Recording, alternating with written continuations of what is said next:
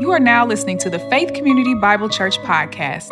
It's our prayer that this message is not only a blessing to you, but to your entire family. Join us as we aim to make Christ known in our community by caring for the community. God bless. Is where we'll be today. Colossians chapter 3. Today, y'all, we deem back to school Sunday, right? And at the end today, we're going to pray specifically for all of our students and all of our teachers, right? And all of our parents, right? My oldest son is getting ready to be a senior this year, so pray for me, right?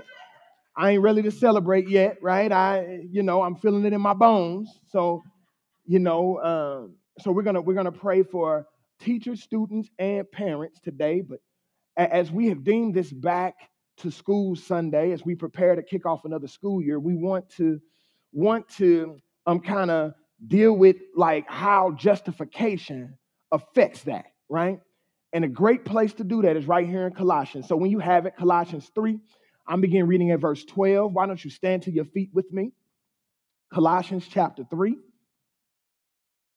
Colossians chapter 3, I'll begin reading here at verse 12. Here it is. Put on then, as God's chosen ones, holy and beloved, compassionate hearts, kindness, humility, meekness, and patience, bearing with one another. And if one has a complaint against another, forgiving each other, as the Lord has forgiven you. So you also must forgive. And above all these, put on love, which binds everything together in perfect harmony. And let the peace of Christ rule in your hearts, to which indeed you were called in one body, and be thankful. Let the word of Christ dwell in you richly, teaching and admonishing one another in all wisdom, singing psalms and hymns and spiritual songs with thankfulness in your hearts to God. And whatever you do in word or deed, do everything in the name of the Lord Jesus, giving thanks to God the Father through him. That is Colossians chapter 3, verses 12 through 17. May the Lord add a blessing to the readers, hearers, and the doers of his word. You may grab your seats this morning. As we look this morning, y'all, at Colossians chapter 3, verses 12 through 17, I want to preach, if I can, from the following subject: when being right with God collides with your character. When being right with God collides with your character. Hear this, y'all. There's such a joy in being in right relationship with God. For the last couple of weeks, y'all, we've looked at this topic of justification, not just as this doctrine that many don't really like to talk about, but really a doctrine that really affects how we live in the context of relationship. This doctrine of justification, this doctrine simply defined being right with God, being justified, or being in right relationship with God. This particular doctrine affects so much.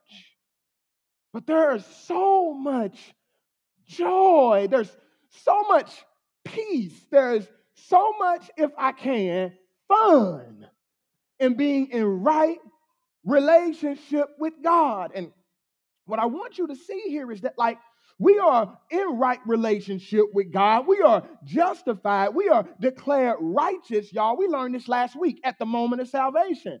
And it's important, y'all, for us to know that justification does not make us righteous, but rather justification, or being justified, declares us righteous.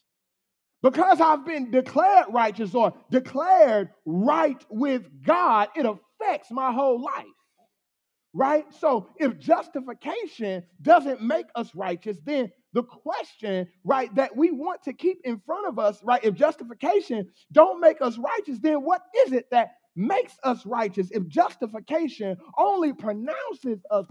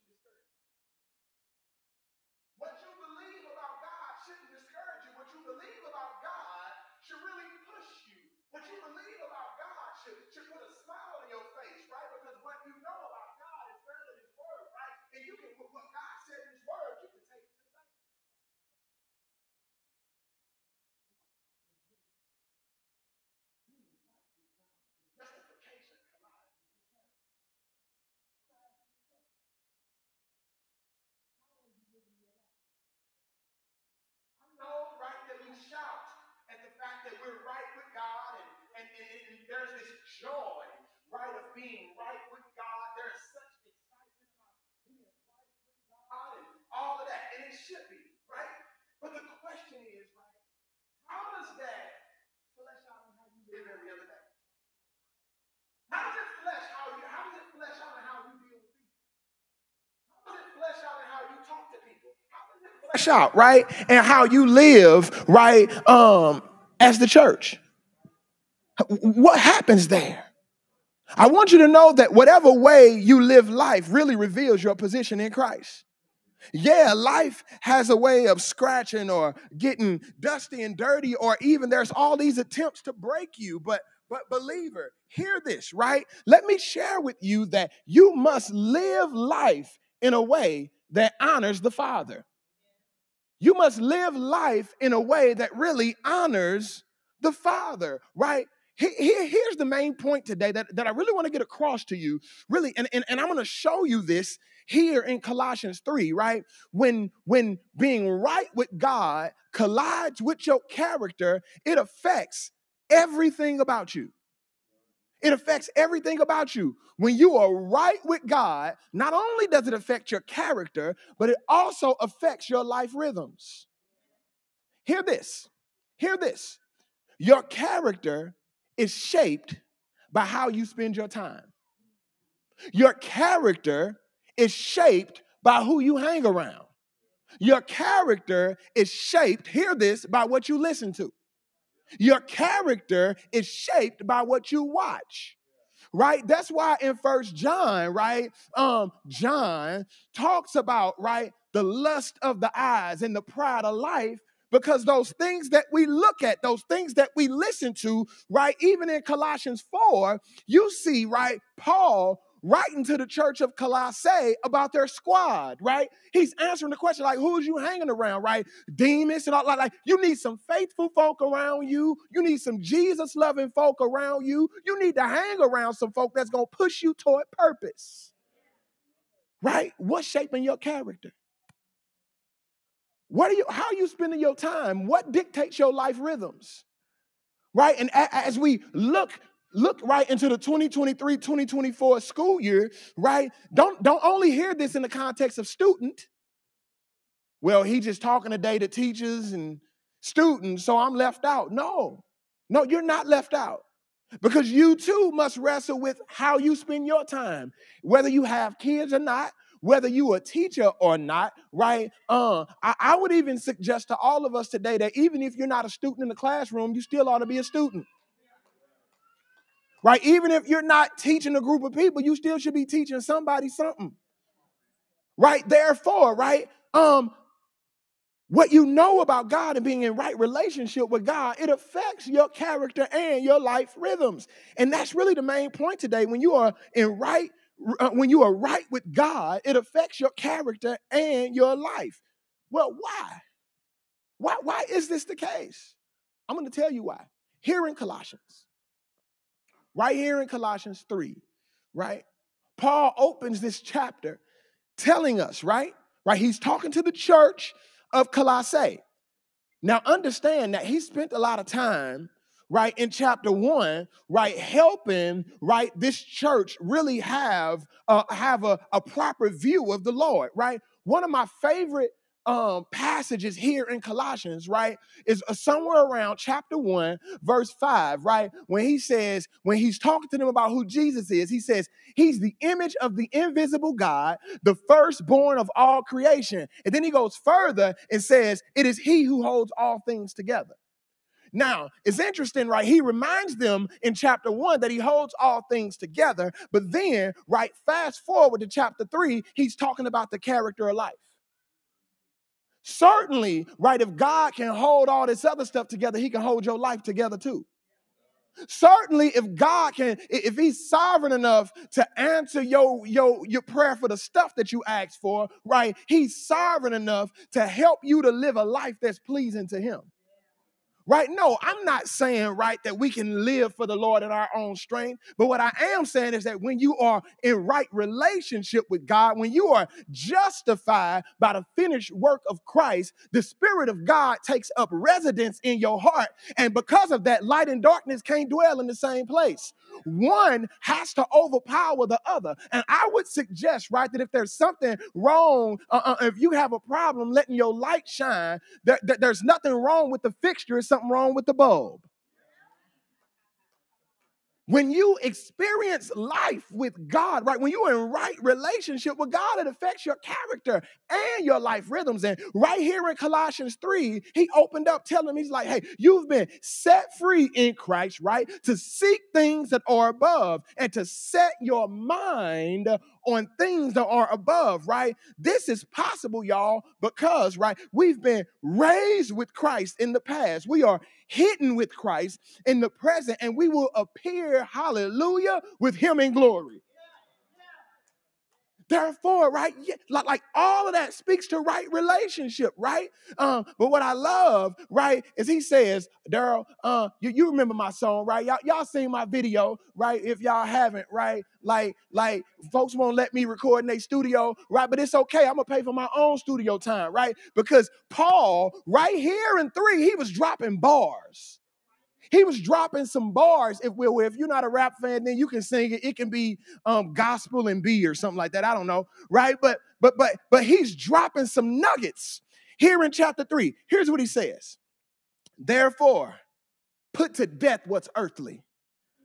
Right? And then he gives this long list, all of it shaping our life, shaping our character, shaping our life rhythms. That was just a fancy way of saying there's no way you can be right with me and be wrong with me at the same time. There's no way. Right? Therefore, we ought to put to death, right? What's earthly, right? Then he gives a list: sexual immorality, idolatry, and all these things. He said, put off, right? The old self, and we are to. Then he says, put on. In verse 10, those things that characterize the new self. Do you know that when you are in right relationship with God, some things you used to do, you can't do no more?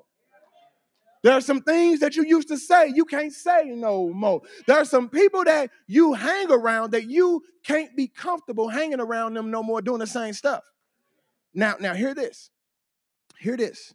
I think one of the biggest mistakes that we've made as Christians is the Lord making us new, and we stop talking to and going around those people.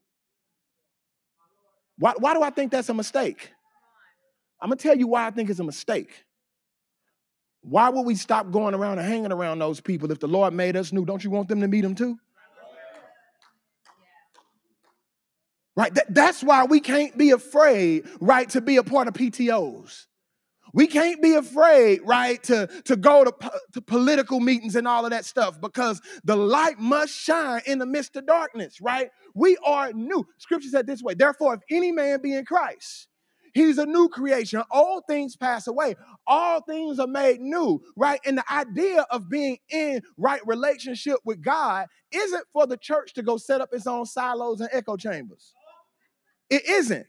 It's for us to begin to infiltrate silos and other echo chambers and give them a new message. It's for us, right, to infiltrate all of these circles, right, and begin to herald Jesus like never before. Well, Pastor Mike, what if they don't get it? What if they still doing their own thing? Great, there's an answer for that too. If you read Acts, right, Acts, Paul, they tried to infiltrate circles, right? They tried to make sure that they was about Jesus, right? But then, right, after they tried and prayed and prayed and prayed and tried, right? The scripture says, right, they shook the dust off their feet. But notice, they didn't shake the dust off of their feet before they even gave it an attempt. Right? What am I saying? Within your circles, there may come a time where you got to dust the dust off your feet, right? Shake the dust off your feet. But don't shake it off without trying first. Right? Don't let people live in hell, then die and go to hell simply because you never gave them the message to free them. Right? He wasn't just talking in this text to random people. He was talking to people who belong to Jesus. See, that's why he said those who have been chosen of God, right? Those holy and beloved. See, here in this text, right, this designates true Christians, right? Genuinely converted, blood-bought believers. This designates those who have been chosen by God, those who are blood-bought, right? Those who understand that, right? What Jesus did for me on the cross wasn't because of me, it was because of him. Therefore, I'm going to be in relationship with him. And because I'm in relationship with him, I want the whole world to know it, right? True Christians, those who've been chosen by God. See, understand this. No one is converted solely by their own choice, but only in response to God's grace. When you are right with God, when you living as a product of God's grace, it affects your character, yes, but it also affects your life rhythms. In view of what Jesus has done for us on the cross, Paul, what I love here, in these few verses, does a great job. He's describing the behavior or the attitude that God expects from people that's in right relationship with him. Right? Now, some would say, well, hold on, because now you're telling me that the word of God is a bunch of rules? Actually, yeah. There's no way you can experience God and think that it's okay with you living any kind of way. Right? Now, hear this though. Not like don't say, you know what, we got to rethink this church thing because Pastor Byrd is going legalistic. I'm not going legalistic. I'm trying to stay biblical here. And when you look at the scriptures, you understand that being in right relationship with God, right, pushes you to change some things. It pushes you to have a new language. It pushes you, right, to have even a new crowd that you spend time with, right? In view of what God has done through the person and work of Jesus Christ, Paul begins to describe behaviors or attitudes that God expects of us in response to us being in right relationship with him. You do know that when you are in right relationship with God, he has an expectation. It ain't no different from you being in right relationship with, right horizontal relationship with people. All right, let's process it openly then. Okay. What do you expect from people you are in a relationship with? Do you want it to be one-sided? How would you feel if you was in a relationship with somebody and you did all the talking, you did all of the giving, you did all of the listening, but then when it was time for them to hear your heart, they disappeared? They say they love you. They say that y'all down like four flats. But as soon as life happens, they ain't nowhere to be found. It will bother you. It would frustrate you, right? Because it will frustrate you, that communicates that in relationship, you have expectations. And hear this, it's okay to have those expectations. But what I want you to know here is that God has those same expectations. He has expectations when you are in right relationship with him, right? And Paul here, looking at Colossians 3:12 through 17, he does a great job at letting us know that because we are in right relationship with God, right, there are some expectations. What are they? There's 4 that I want to show you here. There's only 4, right? Somebody say, oh my God, these getting longer and longer every week. I could have pulled 10, but I figured, right, that I would just do 4 because I ain't want nobody to fall asleep. Right? Here's number 1. Here it is. Number 1, right? When you are in right relationship with God, yeah, it affects your character and your life rhythms. How? Number 1, when you're in right relationship with God, this text shows us that we have to put on godly character. You got to put on godly character. Watch what he says, verse 12. Put on then as God's chosen ones, holy and beloved, compassionate hearts, kindness, humility, meekness, and patience. you do know, right, that exactly what he's telling us to put on right there is the same evidence that he gave in Galatians 5. That y'all know Galatians 5, but the fruit of the Spirit is, and that word fruit brings us back to our English word evidence. So the evidence that the Spirit of God is at work in you is, right? So you can look at this to say the evidence that you are in right relationship with God is. Because there's no way that as God's chosen ones, holy and beloved, that we can be fully compassionate without the Spirit of God. There's no way that we can be fully kind without the Spirit of God. There's no way that we can be fully humble without the Spirit of God. There's no way that we can be meek without the Spirit of God. There's no way that we can exercise godly patience without the Spirit. He says, put on then, as God's chosen ones, holy and beloved, compassionate hearts, kindness, humility, meekness, and patience. Then he goes further. He says, bearing with one another. And if one has a complaint against another, guess what he says? Forgive each other. But it wasn't just any kind of forgiveness, Erica Cables. It was the kind of forgiveness that God has gave you. So what he's getting at here, he's saying, hey, if you are in right relationship with God, then you can't keep a record of wrong for other people. If you are in right relationship with God, then Jesus gave his life for you. So certainly you can give up your time. Certainly you can give up your preferences, right? You're in right relationship, right? It's going to cost you your forgiveness. Forgiving each other as the Lord. Pastor Dern, he says, as the Lord has forgiven you. Another scripture in the gospel says, if you want to be forgiven by God, you got to be forgiven other people.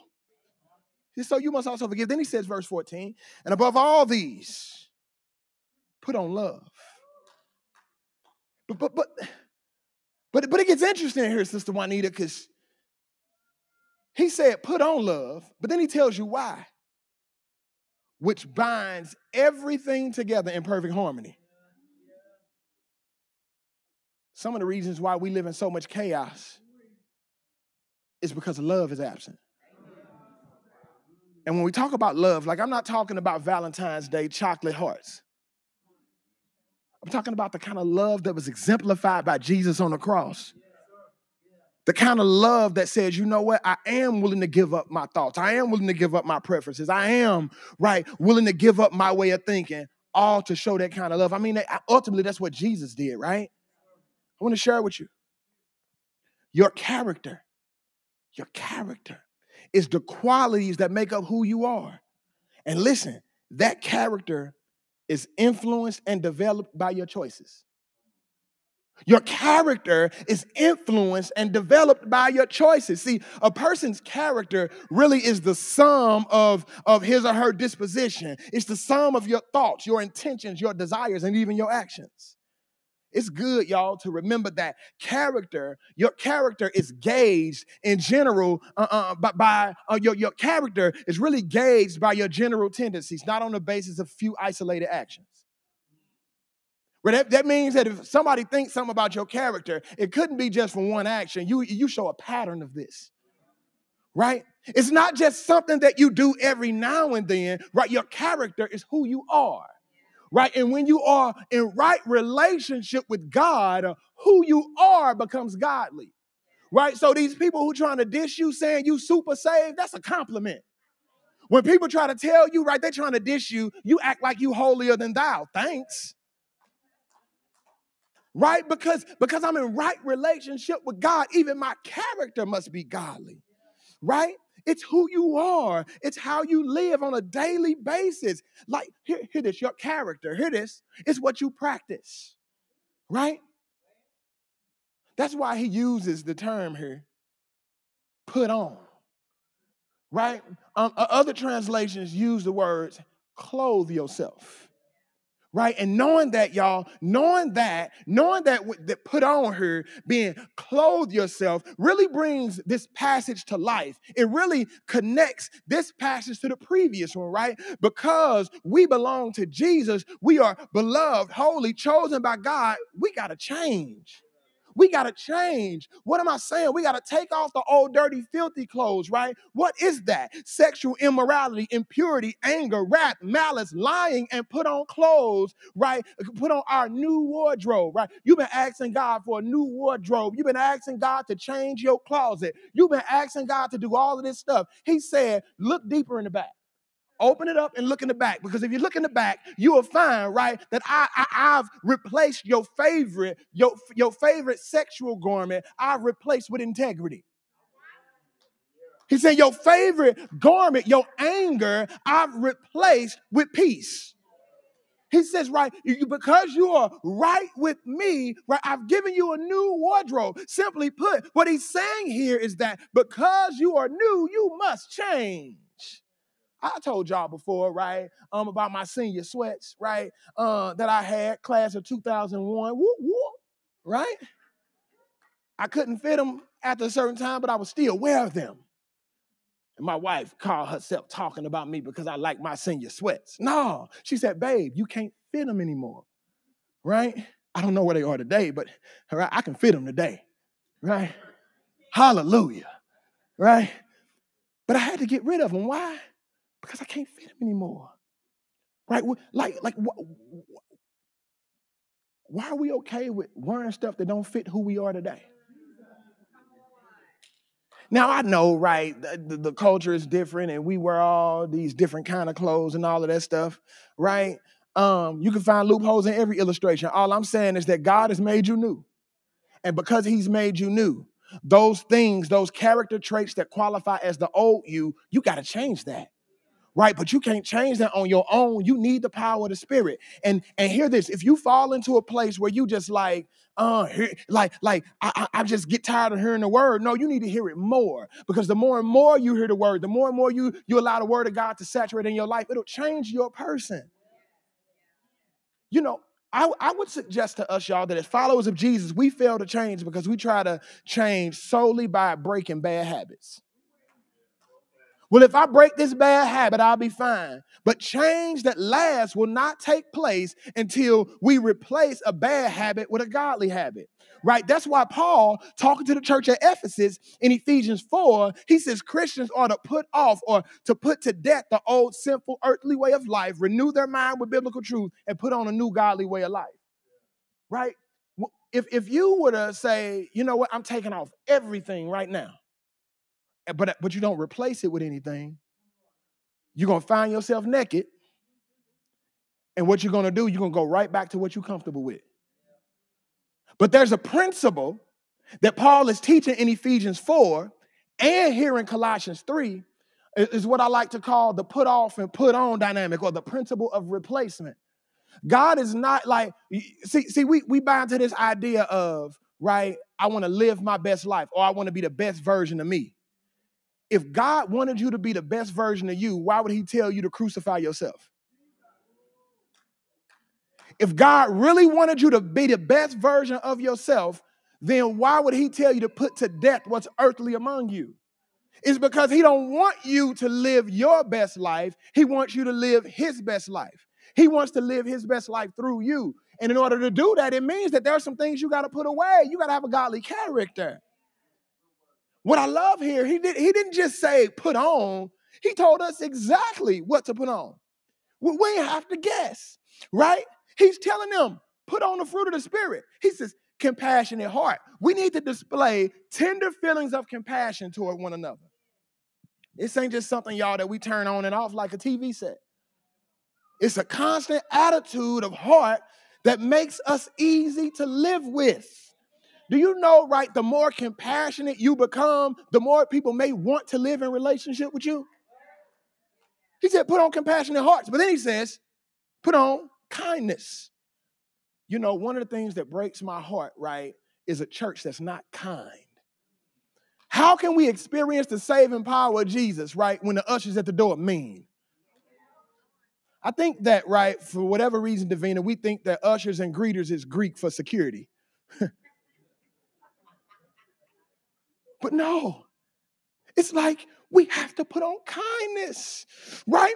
We've been saved because of God's kindness toward us through Christ. We in turn ought to show kindness toward others, right? Scripture gives us a command, right? Be kind to one another, or Pastor Darren, be ye kind to one another. We got to be kind. And then he says, not just kindness, but put on humility. What is this humility? What does it mean to be humble? Right? Humility is not thinking poorly of yourself, but it's having the proper estimate of yourself in the will of God. Right? The person with humbleness of mind thinks of others first and not himself. Now, humility doesn't say I don't think of myself. It says I don't think of myself first. Do you know, right, that to take this position on humility, to say that I don't think about myself, right, is not honoring God's creation? Right? You should think about yourself, right? Christ did. How do I know he did? Let me help you, right? There's somebody said, oh, he getting out the book. No, I'm still in the book. Here it is. He says, I must be about my Father's business. How do I know Christ was thinking about himself? Right? Because he said, I just want to be about my Father's business. That word I is a pronoun that describes me. So he says, I must be about my Father's business, but hear this. What came first? Come here, Philippians 2, right? We can't think more highly of ourselves than we ought to think, right? But we got to put others first. Like, think about Christ. He didn't think that equality was a thing to be exploited, but he humbled himself by becoming obedient to the point of death, even death on the cross. Jesus was so humble, right, that he thought about you before he thought about him. We got to be humble. We got to put on humility, right? What I love, right, when you think about humility, Romans 12, right? For by the grace given to me, I say to everyone among you, not to think of himself more highly than he ought to think, but to think with sober judgment, each according to the measure of faith that God has assigned. He says, put on humility. But he follows that up with another word, talking about putting on godly character, right? He follows it up with another word, right? Not only do you need to put on humility, but when you put on humility, you also got to put on meekness. Well, what is meekness? It's self-control. Here it is. Meekness is not weakness. It's power under control. Now, the thing here, right, is that self-control is an oxymoron. Right? How is self-control an oxymoron? Because we focus so much on self-control that we think we can actually control ourselves. But here's the thing. We cannot control ourselves. Well, what is this meekness? Meekness is you giving your life remote to the Father and says, God, you tell me when to turn my volume up. You tell me when to mute. You tell me when to change the channel, right? You tell me when to unplug. You tell me when to press the power. But meekness, right, is power under control. The meek person does not have to fly off the handle because they know that the person who has the remote has everything under control, right? Meekness is placing your life remote in the hands of God, right? But then he says meekness, right? He tells you to put on patience. Now, Brother Kenny, I think that, right, if I can process this, right, Paul knew something that we have a hard time wrapping our minds around. What is that? We have a hard time wrapping our mind around lengths of time. So he said, I already told you to put all of this on. I already told you about your character, but what I need you to know here is that it ain't going to happen overnight. So while you're putting on meekness, while you're putting on humility, right, while you're putting on godly character, put on patience too. But see, when a person is patient, when a person is long-suffering, he can put up with provoking people or circumstances or even suffering without retaliating. Like, I want you to know that it's good to be able to get angry. I need you to understand this, right? I want to recommend a book, right? I want to recommend a book to everybody. Right? You read it in your own time. It's called Voices of the Heart by an author named Chip Dodd, right? It wasn't until I read this book that I really began to wrap my mind around Ephesians 4:10, be angry and sin not, right? I read this book, and then I realized that, wait a minute, anger is actually a sign of holy character? What?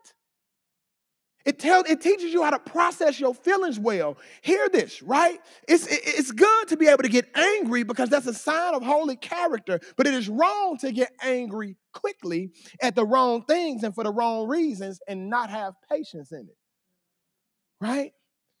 Hear this. Put on forgiveness, he says, bearing with one another and forgiving one another. If anyone has a complaint against another, the point here is that of keeping oneself in check, even when you're getting irritated by others and forgetting the offenses personally received.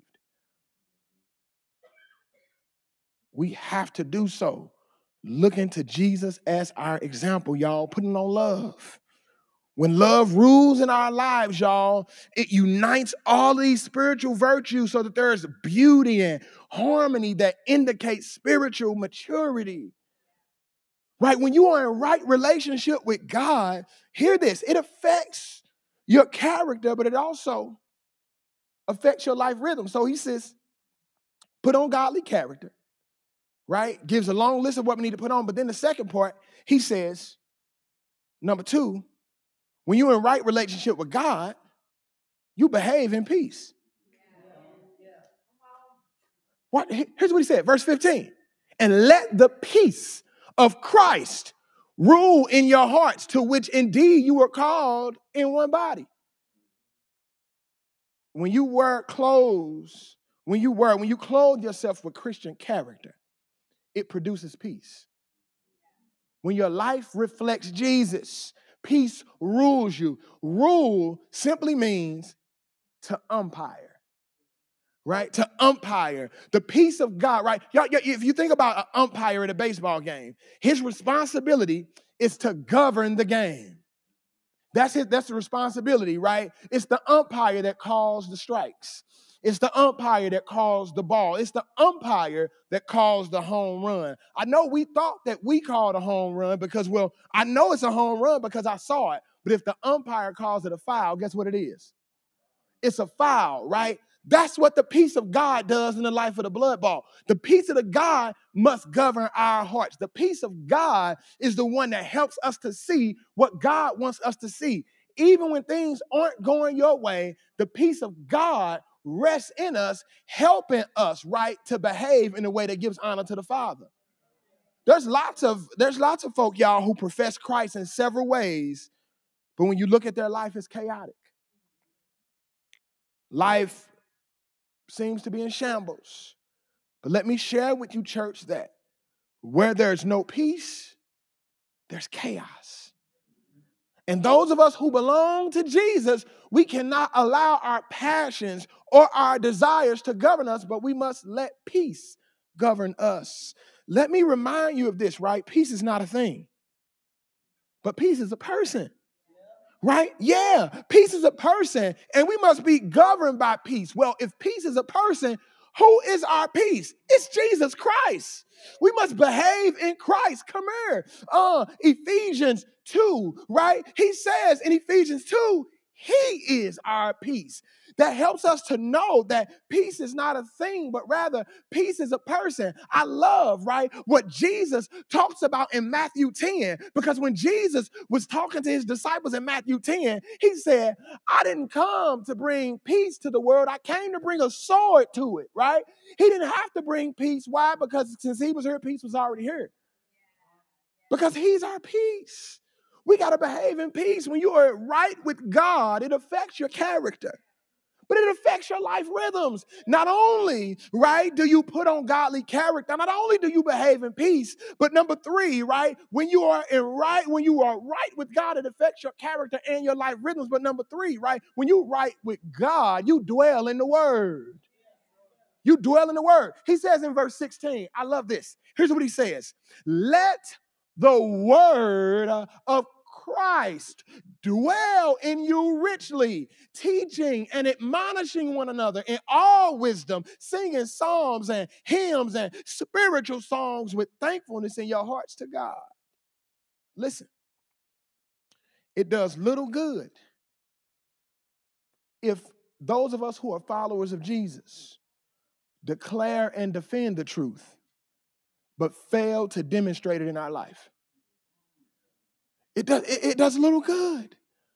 There are some Christians who will defend the truth at the drop of a hat, but their personal lives deny the very doctrines that they profess to love.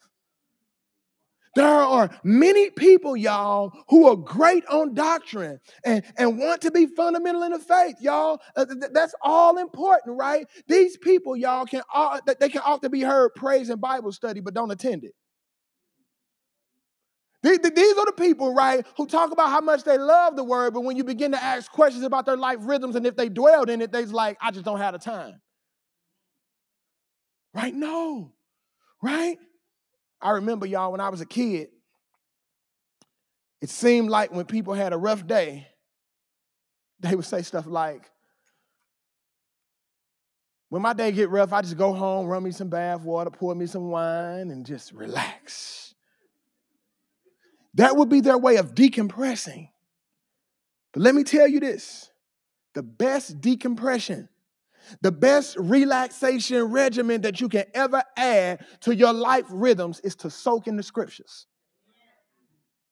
Right? That's the best relaxation you could ever give in your life, right? Come here, John 15, you are clean because of the word I've spoken to you, right? If the word of God is speaking the word to you, that is how you decompress. That is how you be reminded of peace. That is how you be reminded of joy. Do you know the best Saturday night bath you could ever take is to study the word of God, right? Dwell, this word dwell means to be at home, to be given the run of the house, right? Here's my question for you. Are you allowing the word of God to be at home in your heart? Are you allowing, right, the word of God, or you giving the word of God run in your life? The Bible should not be a strange book to you. Scripture, the word of God, should permeate every aspect of the believer's life and control every thought, every word, and every deed. I love Psalms 119 because he says, how can a young man keep his way pure? By guarding it according to your word. With my whole heart, I seek you. Let me not wander from your commandments. I have stored up your word in my heart that I might not sin against you. What am I saying? When you are right with God, it affects your character and your life rhythms. Or are you dwelling in the word? Or is the word just fading because it's just sitting in the back window of your car? Like, do you know, right, when you think about it, believer, we have no excuse. Followers of Jesus have no excuse as to why we're not dwelling in the word. Why? Because it's at our fingertips. Right? Even our kids, even our students, right? We have no excuse because every kid has a tablet, just about. Everybody got cell phones, right? Be it Apple or Android, whatever, you got it. You can download the app, right? And I know, right, that we're in this time where, like I'm going to tell you, right, I was thinking back really, right, to where when I was a kid, right, I'm like, what did I do in church as a kid? What did I do? Right, my daddy bought me the handheld games, but it was one place I couldn't take it. Right, I had action figures, but it was one place I couldn't take it. Right? Because there was expectations.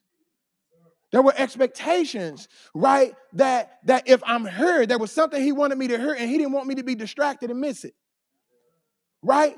So the reality of it is, right, if you are in right relationship with God, yeah, it affects your character. Yeah, it affects your life rhythms. And I'm going to tell you this, right, it ought to push you to dwell in the word.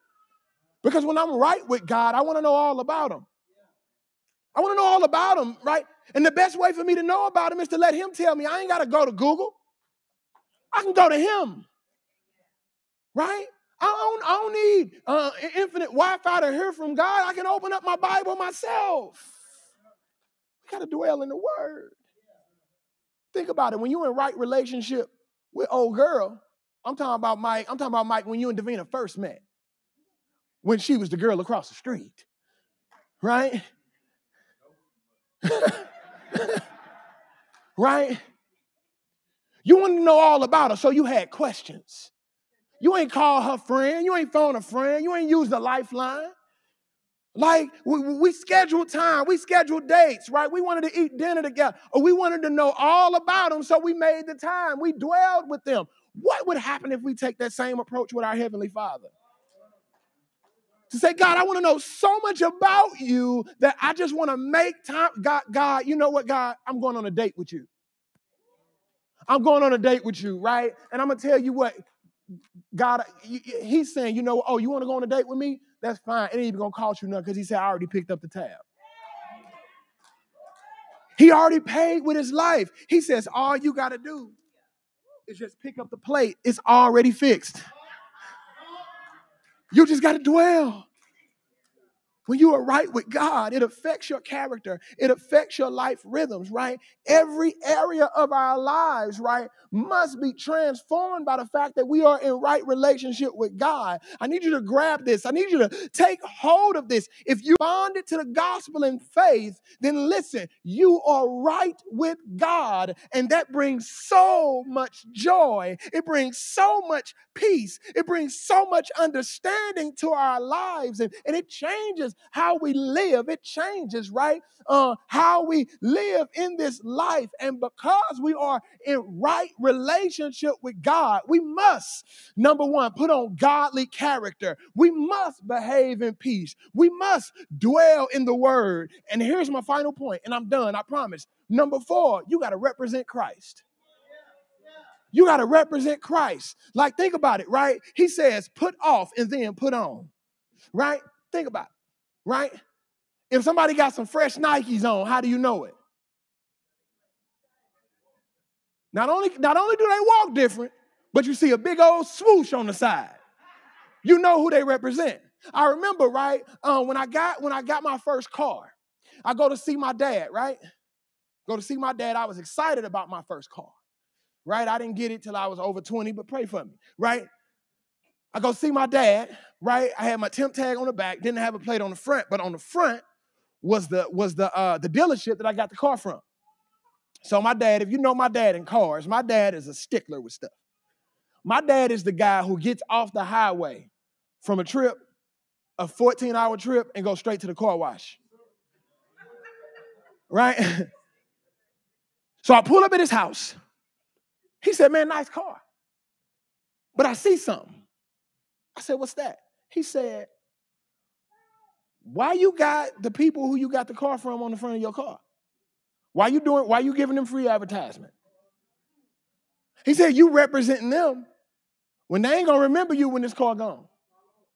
I said, you know what? That makes sense, right? So I got a screwdriver out of his garage and I took that thing off until I got my plates somewhere. It wasn't even 30 days, y'all. I didn't even ride illegal. But here's the thing. We represent everything else. Right? We put on Nikes. We want everybody to know they Nikes. We got on J's. We want everybody to know they J's. Right? Because we love the St. Louis Cardinals, it's nothing to throw on the Cardinals brim. Right? Because we love the Lakers, I'm sorry, but like we quickly throw on Lakers gear. All those different things. But what if you put off the old man and you put on Christ, and because of that you represent him, and people are saying, you know what? I know who you represent. You represent Christ, right? Let me give you the word. Here it is. Here's what he says. Here's what he says in verse 17, talking about representing Christ. He says, and whatever you do in word or deed, do everything in the name of the Lord Jesus Christ, giving thanks to God the Father through him. This simply means to act consistently with who he is and what he wants. It means everything that we do ought to point to him. Everything we do ought to point to him. As followers of Jesus, we bear the name of Jesus. The name of Christ, then, for us means identification. We belong to Christ. We ought to identify with Christ. His name also means authority. Think about this. Oh, young people, I'm going to teach you something. Back in my day, we used to use these things called personal checks. Okay? Now, I know, right, that y'all do Cash App and all that, right? But in my day, it wasn't no Cash App. It wasn't no Zelle. We used personal checks, right? But the thing about a personal check, right, is that even if it's all filled out, there was one important thing that it needed.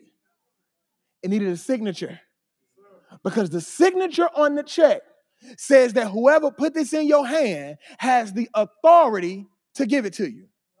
See, the joy of representing Christ is that you representing somebody who's already signed your life, right? It means that because you represent him, he signed your life, meaning that he has authority. You identify with him, right? A man's name signed to a check authorizes the withdrawal of money from the bank. The president's name signed to a bill makes it a law. In the same way, it is the name of Jesus that we have the authority to pray. It is in the name of Jesus that we have authority to dwell in the word. It's in the name of Jesus that we've been given authority to speak truth to power. It is in the name of Jesus that we have been given authority to represent him. It is in the name of Jesus that every knee must bow and every tongue shall confess that Jesus is Lord. And because I'm in right relationship with him, I want everybody to know whose name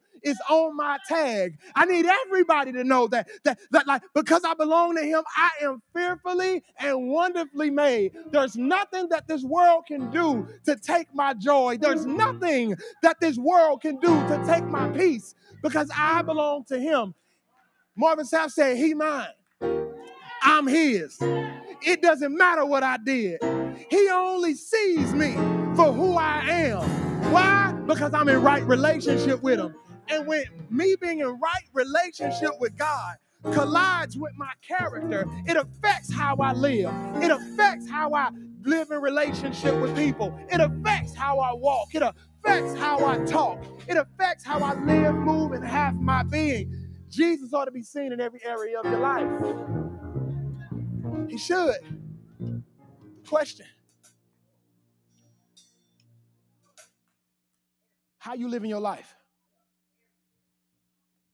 How you living your life? I know you thought for a long time that your life was in your hands. And the truth is, it may have been. But I want you to know that it don't have to remain that way. The check has already been signed. Matter of fact, not only is the check been signed, Mama Tam, here it is. The check already cleared.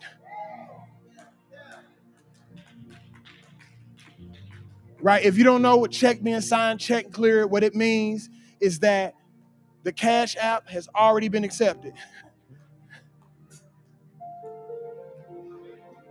It's done. Maybe you wrestling through this whole right relationship with God thing, and you're just like, you know what? I'm right with God, but I just want to be honest. This character thing, I need work. I need work on my character. You can stand right where you are. You ain't even got to come up. Just stand where you are. Thank you for listening to the Faith Community Bible Church podcast. We hope you were encouraged by the message on today. To respond to today's message, please go to fcbcstl.com/respond. If you would like to give to support the mission and vision of Faith Community Bible Church, you can go to fcbcstl.com/give. God bless.